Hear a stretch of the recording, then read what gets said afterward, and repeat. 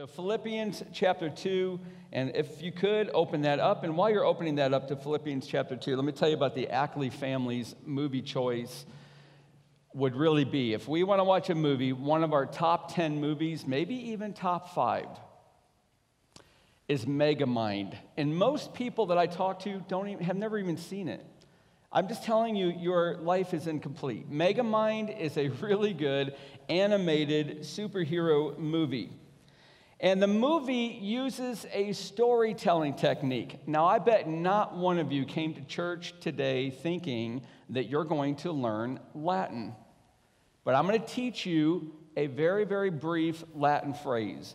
And it goes like this: in medias res. In medias res. And what that means is in the middle of things.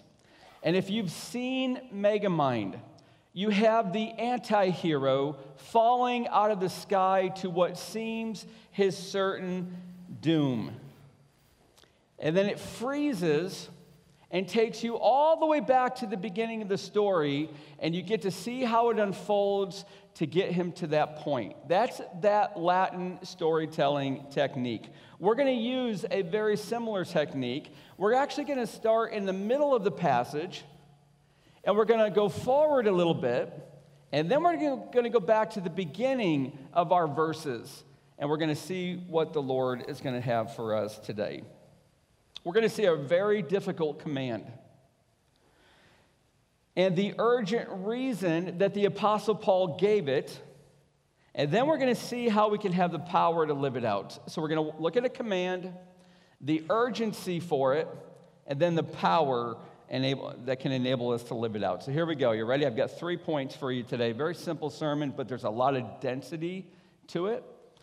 Very simple, but a lot of density. Here we go. Do not complain, number 1. Already, we should have all gotten sucked into this sermon because every one of us complains. Do not complain is the command. Look at verse 14. The Apostle Paul is writing to this incredible church in the city of Philippi. He says, do all things without grumbling or disputing. If this is not an overwhelming command, then I'm not sure what would be. Don't complain. It may be the most common sinful act of our mouths. And it's the most difficult one, I think, to stop.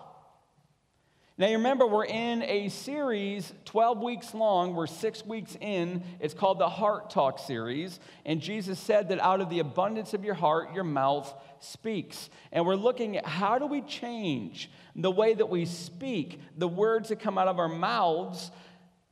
Well, how we change that is to get to the heart. And that's what we're looking at week after week. Complaining is difficult to stop. There is no sector of our lives that is off limits to grumbling and complaining. Sociologists say the average person spends 10 hours a month at work complaining. They tell us that there's one complaint a minute that comes out of the average American mouth. Neurologists, those that study the brain and the central nervous system, tells us that habitual complainers actually rewire the neuronal pathways in their brains. And they can actually rewire it so that it's ingrained into a complaint pattern. Well, let me tell you personally, in 3 decades of my own research, I've discovered that the average Christian in the American church complains a lot. How's that for sophisticated analysis? We complain about weather. We complain about the traffic. We complain about politics and our health and dinners and people and work and school and church and parents and children and families. We complain about anything and everything. Albert Einstein once said, stay away from negative people. They have a problem for every solution. And if you're married to a negative person or you know a negative person, you'll know just how true that really is. So therefore, Paul tells us very succinctly, very briefly, very concisely, do everything without grumbling, without complaint. Well, what is grumbling? And I think that would help us get a little bit deeper of a look at this. Grumbling is the heart attitude that results in complaining. So grumbling is what you do, but it comes from your heart. It's your outlook, it's your perspective, it's the way you think about something that's frustrating you. It's the way that those thoughts are reinforced by emotions of frustration. And it's the actions then that you do. So grumbling is a bad attitude in your heart that results in words of complaint. And grumblers, they have heart issues, and those heart issues are roots that sprout. And the Bible warns us very, very clearly. Listen to this verse from Hebrews. Watch out that no poisonous root of bitterness grows up to trouble you, corrupting many. Now, did you get the pathway that those roots go? They emerge out of our own hearts, but they go laterally. They corrupt other people. One version says, defiles many. So grumbling never stays in your own heart. It seeks an audience. It actually affected the ministry of Jesus, John chapter 7, and there was much muttering. That word is literally the same Greek word for grumbling in our passage. There was much muttering about Jesus, a lot of complaints about Jesus among the people of Israel. Some said, he is a good man. Others said, no, he is leading the people astray. Yet for fear of the Jews, no one spoke openly of him. So they were grumbling quietly, not openly, yet it was spreading. It was moving among the people. The grumbler can powerfully affect. And listen, if you've been on a sports team with a negative complainer, it can affect your entire team. It can affect your town. And it leads to disputing. Now, I've told a lot of you who have been here for a while, I grew up in central New York at a very little town called DeRuyter, New York. And we have in town around 600 people. And then if you bring the farmers and the people that live outside of town in, it's around 1,500 people. But that number of 600 people in town's been there for a long time. You know what? I did some studying recently on my town. I'm very fascinated by things like that. I love to research. So I Googled DeRuyter, New York, and I found something I had never known before. It was October 31st, 1949. And Roland Sherman and his wife, they were 50 years old. Their children were at college. They came in by themselves. They moved into DeRuyter, New York, and they started a restaurant called the Sherman Luncheonette. But nobody in my town liked them. Now, I'm born in 1966, so don't look at me like I'm some bad person. Nobody liked them. And they gave a lot of reasons for it. They were always telling people what to do, and they were religious. One report said that kids had come into the restaurant, and Roland kicked them out because of their behavior. And it never would go away, and those kids began to grumble, and it began to spread until October 31st. The entire town, they said, gathered outside their home. They lived above the restaurant. They brought manure spreaders. They brought old, burned-out cars. They brought cement blocks. They barricaded the entire house with Roland and his wife inside of it, and they would not let them out. And they began throwing tomatoes and squash at the windows of their home above the restaurant, until they finally called the police, which had to come all the way from Cazenovia, 30 minutes away, to rescue them. And everybody in the town was involved, including the mayor. And I know the mayor's kids, and I didn't even know this. It all started when they kicked those kids out of the restaurant. And those young men began to grumble, and it began to spread. And it began to gather a mob that went in dispute to barricade them in their home. That was in my little hometown of DeRuyter. It was amazing. You see, disputing, look at your verse again, disputing indicates evil thoughts that spring out of our mouths. And a better word for it probably is just arguing. Grumbling leads to arguing. And it creates unrest in your family, in your school, in your workplaces, in your church, in your neighborhood. So grumbling never stays in your own heart with a bad attitude. It spreads to other people, and it will create discord. And we see this all through America. I mean, you can't get onto any news outlet without watching this unfold in front of your eyes.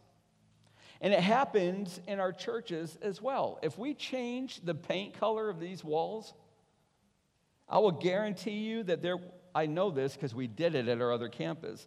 There will be murmuring, there will be grumbling that will lead to disputing. And people might not like the worship decibel level.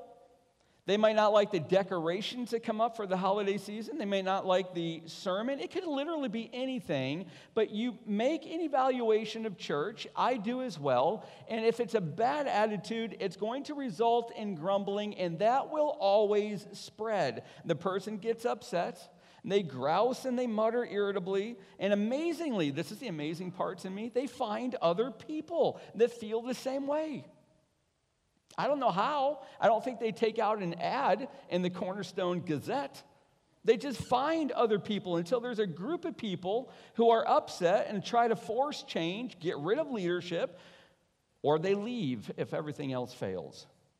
That's what we do. That's what Christians do. And Paul is writing explicitly towards that problem in the church. And it leads us to point number 2. Grumbling and disputing douses your light. It douses your light. Look at verse 15. That you may be blameless and innocent, children of God without blemish, in the midst of a crooked and twisted generation, among whom you shine as lights in the world, holding fast to the word of life. Now we're going to take a little bit of a journey. I told you already, we're going to go back to Exodus. It's the second book in the Bible, really easy to find. But the Apostle Paul has Old Testament Israel on his mind as he's writing this. And there are 2 phrases that tell us this: grumble or disputing, and the second one is crooked and twisted generation. Can you look at me for a second? Did you know that Moses was a songwriter? He actually wrote several songs. And one of the songs in Deuteronomy chapter 32 has a lyric in it that goes like this. He's speaking of Israel. They are a crooked and twisted generation. He's not talking about the Philistines, not the Amalekites, not the Egyptians, not the Hittites. He's talking about the Israelites. So we're going to actually find this, and we're going to watch how this unfolds in the congregation of God's own people called Israel. Open up to Exodus chapter 16, or rather 14. Go all the way back to that second book of the Bible. We're coming back to Philippians, but we're going to look for just a few minutes in Exodus. Exodus chapter 14, verse 10, it is days, only days, after God had led the people of Israel out of slavery from Egypt. And he leads them purposefully, very intentionally, to the edge of the Red Sea, so they can't go forward, and the Egyptian army is furious, and they are pursuing them, and they are going to kill everybody. And they cry out, Israel does, to Moses, verse 11. Is it because there are no graves in Egypt that you have taken us away to die in the wilderness? What have you done to us in bringing us out of Egypt? Now, this is what grumbling looks like. But God is merciful. He's very patient. He miraculously delivered them. You know the story. He divides the Red Sea, and he takes them through it on dry ground, and then he closes the water over the pursuing Egyptian army. Yet a few verses later, now you're in chapter 15, can you flip there? They now are coming to the edge of, I think, a lake system. But it's bitter water. It's not drinkable, and they are very thirsty. So verse 24, the people grumbled against Moses. Now, can you look at me for a moment? Because I'm telling you, we all grumble, we all complain. And it is reprehensible to God.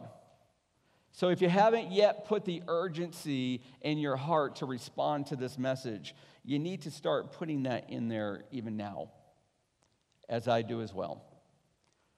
Because this is going to start coming down on you like a 10-ton weight, which, by the way, is a very good thing because it bows you down to the throne of mercy to ask for help.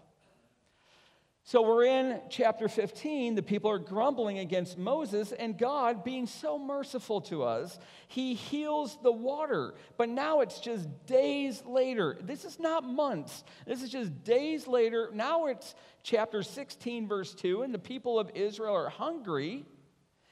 In verse 2, the whole congregation of the people of Israel grumbled against Moses and Aaron in the wilderness. You see how it's starting to spread? It was just Moses. Now it's Moses and Aaron, and they're grumbling out of their hunger. There's an obstacle for them. They don't know where they're going to get food for 2 million people. That's about how many people they had. Where are we going to feed? How are we going to get water for them? Well, you've led us out here to die. And God will miraculously feed them. He starts a Cinnabon franchise, I think, with manna. But now he begins to diagnose their hearts. Look at verse 8, and you're going to see now what's going on in the hearts when we grumble and complain. The Lord has heard your grumbling against who? Against him. Look at verse 8, chapter 16, verse 8. The Lord has heard your grumbling. He doesn't say against Moses and Aaron. That's verse 2. But you got to go deeper into the heart, and where God looks, he sees their grumblings really against him. And he says, your grumbling is not against us. That's what Moses is saying. It's against the Lord. Now, let's sober up for a moment. Can you all look at me? It doesn't matter how old or how young you are. This is something you can understand. Every complaint that you will ever utter at its deepest root is against God. It's against God. So when you leave here after this message, and invariably something does not go the way that you want this evening or tomorrow, and your impulse is to complain, you need to arrest your soul and stop it in its tracks because you're about to complain against God. You may think it's against your parents. You may think it's against the driver in front of you that's going under the speed limit. You may think it's against the one that undercooked or overcooked your steak. That's not really at the deepest root. It's against God. That's what makes this so terrible. We've arrived now to the root of grumbling, the defiant proclamation that we do not like what God is doing in our lives, and we voice our displeasure, and other rebels quickly agree. That's what happens in grumbling and disputing. God, we don't like it. You may never mention his name, but that's where your heart is going. We don't like the situation. I'm frustrated because I cannot get what I want. My will is frustrated. It is blocked. And my response is to complain, but it's vertical, and it brings other people into it, and it leads them into sin. Now, just think for a moment at your workplaces and at your schools, because I think I've just about got everybody. A lot of complaining going on at work. So a lot of complaining going on at school. Are you a light pointing people to Jesus, or has your own grumbling doused your witness? That's exactly what Paul is asking. This is why this is so important. Grumbling and disputing reveal that we do not truly want or believe that God is sovereign over all things, nor is he perfect, good, and loving toward us. Now, I'm going to say that again because this is so utterly deep, and it's so important that you understand this, that you must grasp this. Every complaint that we utter is a declaration of defiance. God, I don't like your sovereignty, which is his power to bring all things into conformity to his will. I don't like how you're leading my life, because I don't really believe it's the best way for me. I've got a better way, and I'm going to exert my will, and I'm going to come up on that throne, and I'm going to rule my kingdom until I get my life the way I want it. That's grumbling and disputing. And it doesn't look very good, does it? Time after time, Israel grumbled, they complained, they disputed against Moses, and then it spread to Aaron. But really, they were grumbling against God. And Moses told them they were a crooked and twisted generation. And we could be a crooked and twisted church, because it destroys the witness of God's community. It douses your light. My daughter came to me last year telling me that her car's headlights hardly lit up the road at night, so we went out there the next day, and I had one of those lens polishing kits, and we looked, and sure enough, her headlight lenses were covered with that almost that milky white layer that you've seen on headlights, just this gunk. And so we used this restoration kit, and after using it, the lights were significantly brighter. And that's what the church is to be. We are to be a light. We are to shine brightly. We live in a very morally dark world that's hopeless, and grumbling, when we do it, douses your light. You're no different. I'm no different than anybody else. So Paul tells us how to restore our brightness. Here's the restoration kit for your soul. Number one, look at text. We're back in Philippians 2. He says, that you may be blameless.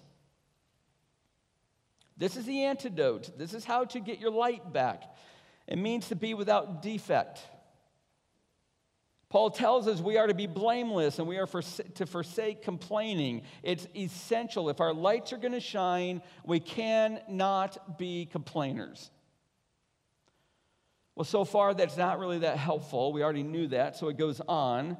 I'll give you an example, though. Daniel chapter 6, and then the high officials and the satraps, these are the fellow wise people, sought to find a ground for complaint against Daniel with regard to the kingdom. They hated him. They were jealous of Daniel. But they could find no ground for complaint or any fault, because Daniel was faithful and no error or fault was found in him. He was found blameless, and there was no traction for the enemy. They couldn't grab anything in him. And then Paul says we need to be innocent. It's a word used for pure wine that's not mixed. A lot of times it would take wine and they would mix it with water. That's how it would last longer. They would get a lot more out of it. This was unmixed. The word innocent, it was a word used for unmixed wine, or actually for metals that had no alloys. If you ever think of aluminum, that's an alloy. There's other metals mixed in with it, or other products mixed in. We're to be Christians who walk the walk and talk the talk. It's unmixed. Our hearts producing words of life. We taught our kids, I bet you've done the same thing. We taught all of our kids, conduct yourself knowing that your last name is Ackley. Do not bring dishonor to our name. And God does the very same thing for his children who bear the name of his Son. We are Christians, which means little Christ. So we bear the name of Jesus, and God says, be unmixed, be innocent, be pure. And then, by the way, if you're feeling that weight coming down on you, that's intentional. Paul is meaning to do that. I'll tell you why in a few minutes. And then he says, be children of God without blemish. This is a summary of the other two, but the word blemish You can see the Greek word up on the screen. It's very, very interesting. Whenever you have the letter A in front of a Greek word, that means it negates it. It means you got to take the opposite of it, like the word unwholesome. UN makes it take the opposite. Momos, the Greek word here, was a mythological Greek god. He didn't do anything but fault find in the other gods. He complained, he grumbled, he muttered. He was eventually exiled out of Mount Olympus. He was the god of complaint. And Paul says, don't be like that. Don't be like a child of the Greek god, Momos. Be like the child of God. And we are to shine as lights in this fractured, dark world, and grumbling and disputing douses the light. And we who belong to God, who serve Jesus, He's the King of Kings, we cannot be grumblers. We cannot be disputers. We stand out in the world when we trust God, when we refuse to complain about our situations. And that kind of faithful life, look what it says. It's the platform for the gospel. We hold fast, it says in that verse, to the word of life. If you refuse to grumble at your job, in your neighborhood, in your school, in your family, in your church, you will be a light that is undoubtable. You will be utterly different than anybody around you that is not a Christian, because this is the way of the world. This is the way of your flesh. You grumble when you don't get what you want until the gospel rescues you from it. But you get to hold fast to the word of life, and we witness and we preach and we teach as much as we'd like. But if we're grumblers and mutterers and complainers and arguers, no amount of teaching will ever have an influence with anybody.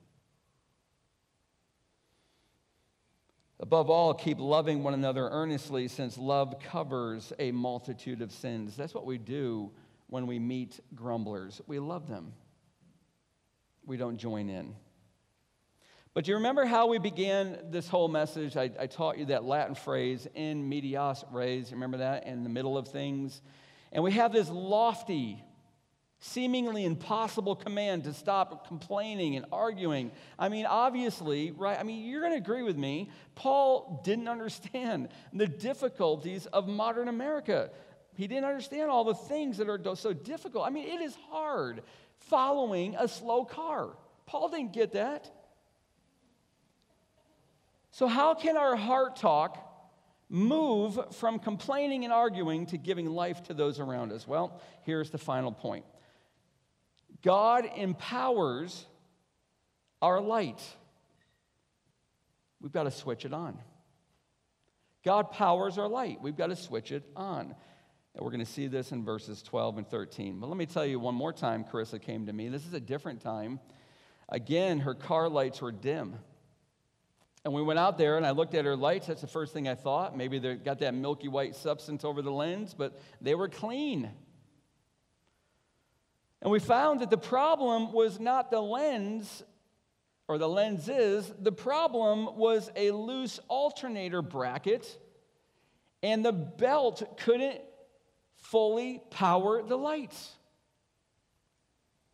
It was a really, thankfully, quick fix. Mercifully, the Bible doesn't just tell us to stop grumbling and do nothing to help us with it. It plugs us back into the power source. For God always gives us the power to do what He commands. That is the grace of our King. This morning, I got up early. I love to get up early. The whole house to myself. Get the wood stove really going, get some heat going, and I can just study and read and pray. Get my coffee. But the coffee, it was really cold last night, and we heat our entire home with a wood stove. So my coffee in a cold home got not hot pretty quickly. I couldn't think of the word. Smart pastors only at this church. So I took it up to the microwave, put it in the microwave, and that thing is really loud when it goes off, and everybody else is sleeping. So right when it got to the 1 second mark, I pull it open, and the entire microwave went dark. I'm going, what on earth happened? This thing's not even a year old. Go down, check the breaker switch. Everything was fine. What do you do when something breaks? You go to YouTube. That's what everybody does. And so I get onto YouTube and I find out probably the fuse blew. I didn't even know a microwave had a fuse. Did you? No, you're no smarter than I am. So I went to YouTube and I figured out what it is. I took it apart. I'm trying to study, but I'm fixing microwaves this morning. I'll fix your microwave for a very nominal fee. I take it apart. I pull the fuse out. It's absolutely black. I don't have a voltage thingy. I just look, it's black. It must not work. Got a new fuse, put it in, worked right away. This is exactly the principle that Paul is going to teach us. God will never give us a command without giving us the power to obey it. Never. You read any command in the Bible, and if you try to do it without God's power, any of them, you're going to bow down under the weight and you're going to fail. They're meant to fail you. They're meant to bring you to the end of your rope, so you've got to turn to God. That's the message of the gospel. God wants us to not complain. He doesn't want us to dispute. He wants marriages and families that aren't filled with complainers and aren't filled with arguers. He wants us to be peace-loving lovers, and he knows we cannot do it on our own because we're weak. He's going to tell us how it happens. We go all the way back to the beginning, verse 12. Therefore, my beloved, as you have always obeyed, so now, not only as in my presence, but much more in my absence, work out your own salvation with fear and trembling, for it is God who works in you both to will and to work for his good pleasure. He's talking about working out our salvation. Listen, if you've come up in an environment, religiously speaking, where you've got to earn by good works God's favor, which is a lie, that's not the gospel. It doesn't say work for your salvation. Work out your salvation.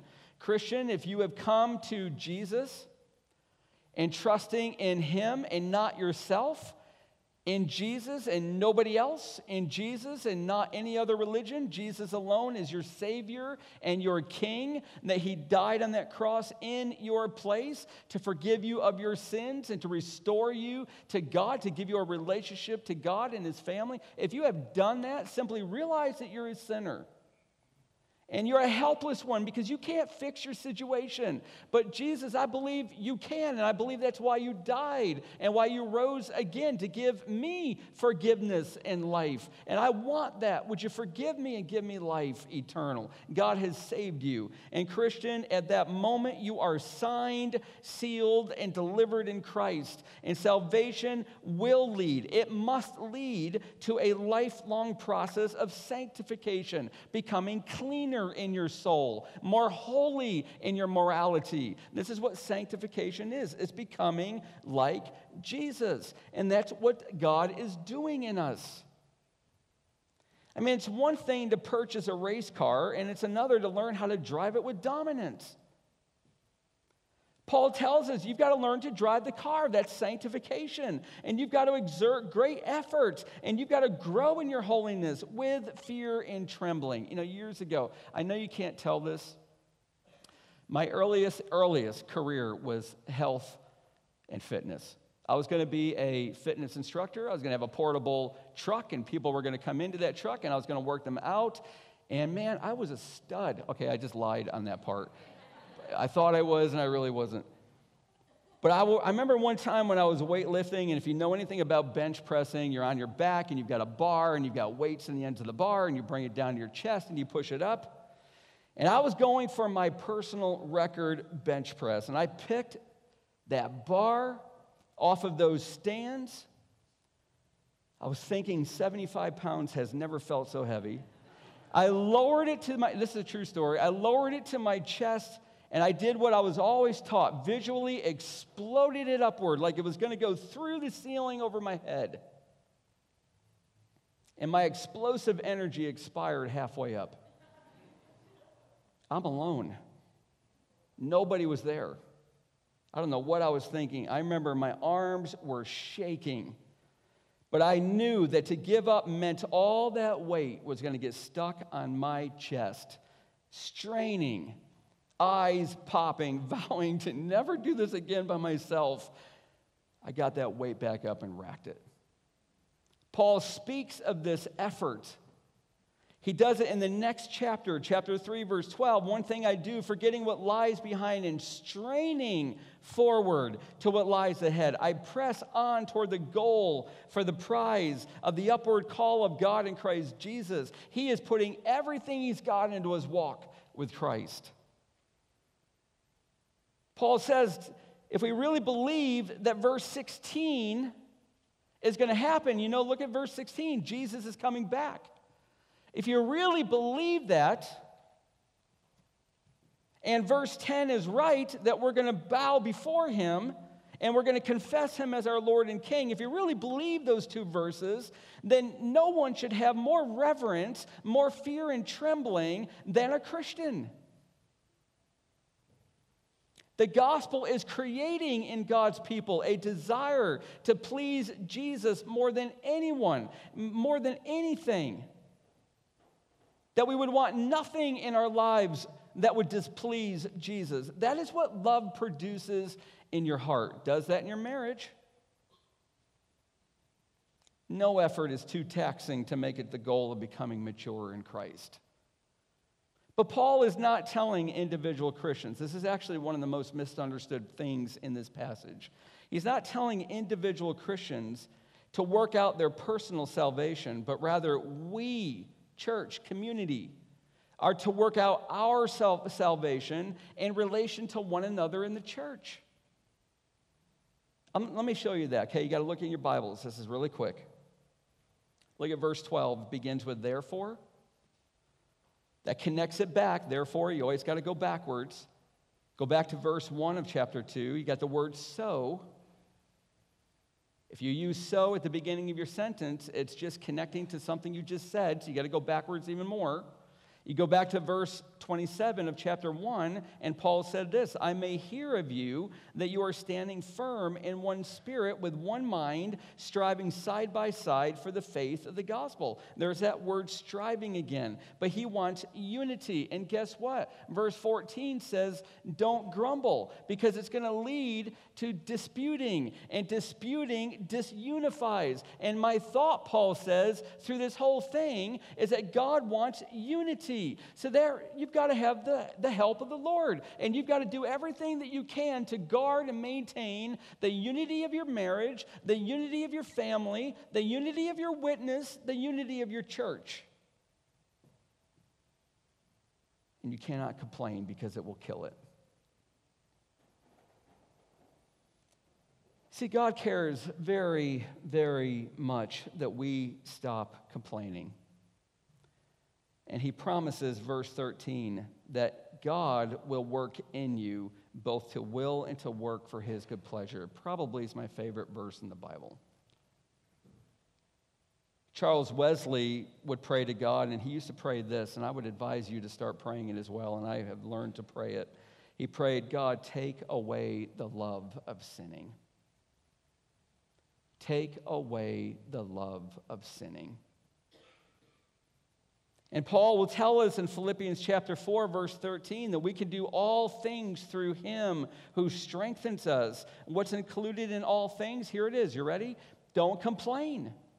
Don't argue. Be blameless. Be innocent. Be without blemish. Shine as a light to those around you. Become more like Christ in every way. How? You do everything you can. You work out your salvation with fear and trembling. And you've got to keep knowing this, that God's already at work to help you to want and to will according to his good pleasure. What's his good pleasure? He has a church that is together without complainers.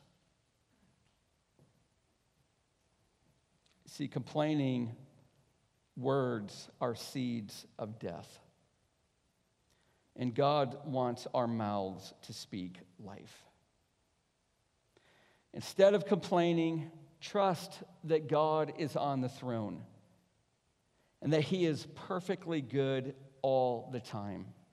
And that whatever difficulty that you are in and you're feeling frustration coming up, it's all part of his good plan for you. It's making you more like Jesus. And instead of complain, praise God that the end result of that obstacle, where before you would complain, Now you count your blessings and you praise. That obstacle is going to make you like Jesus. Amen?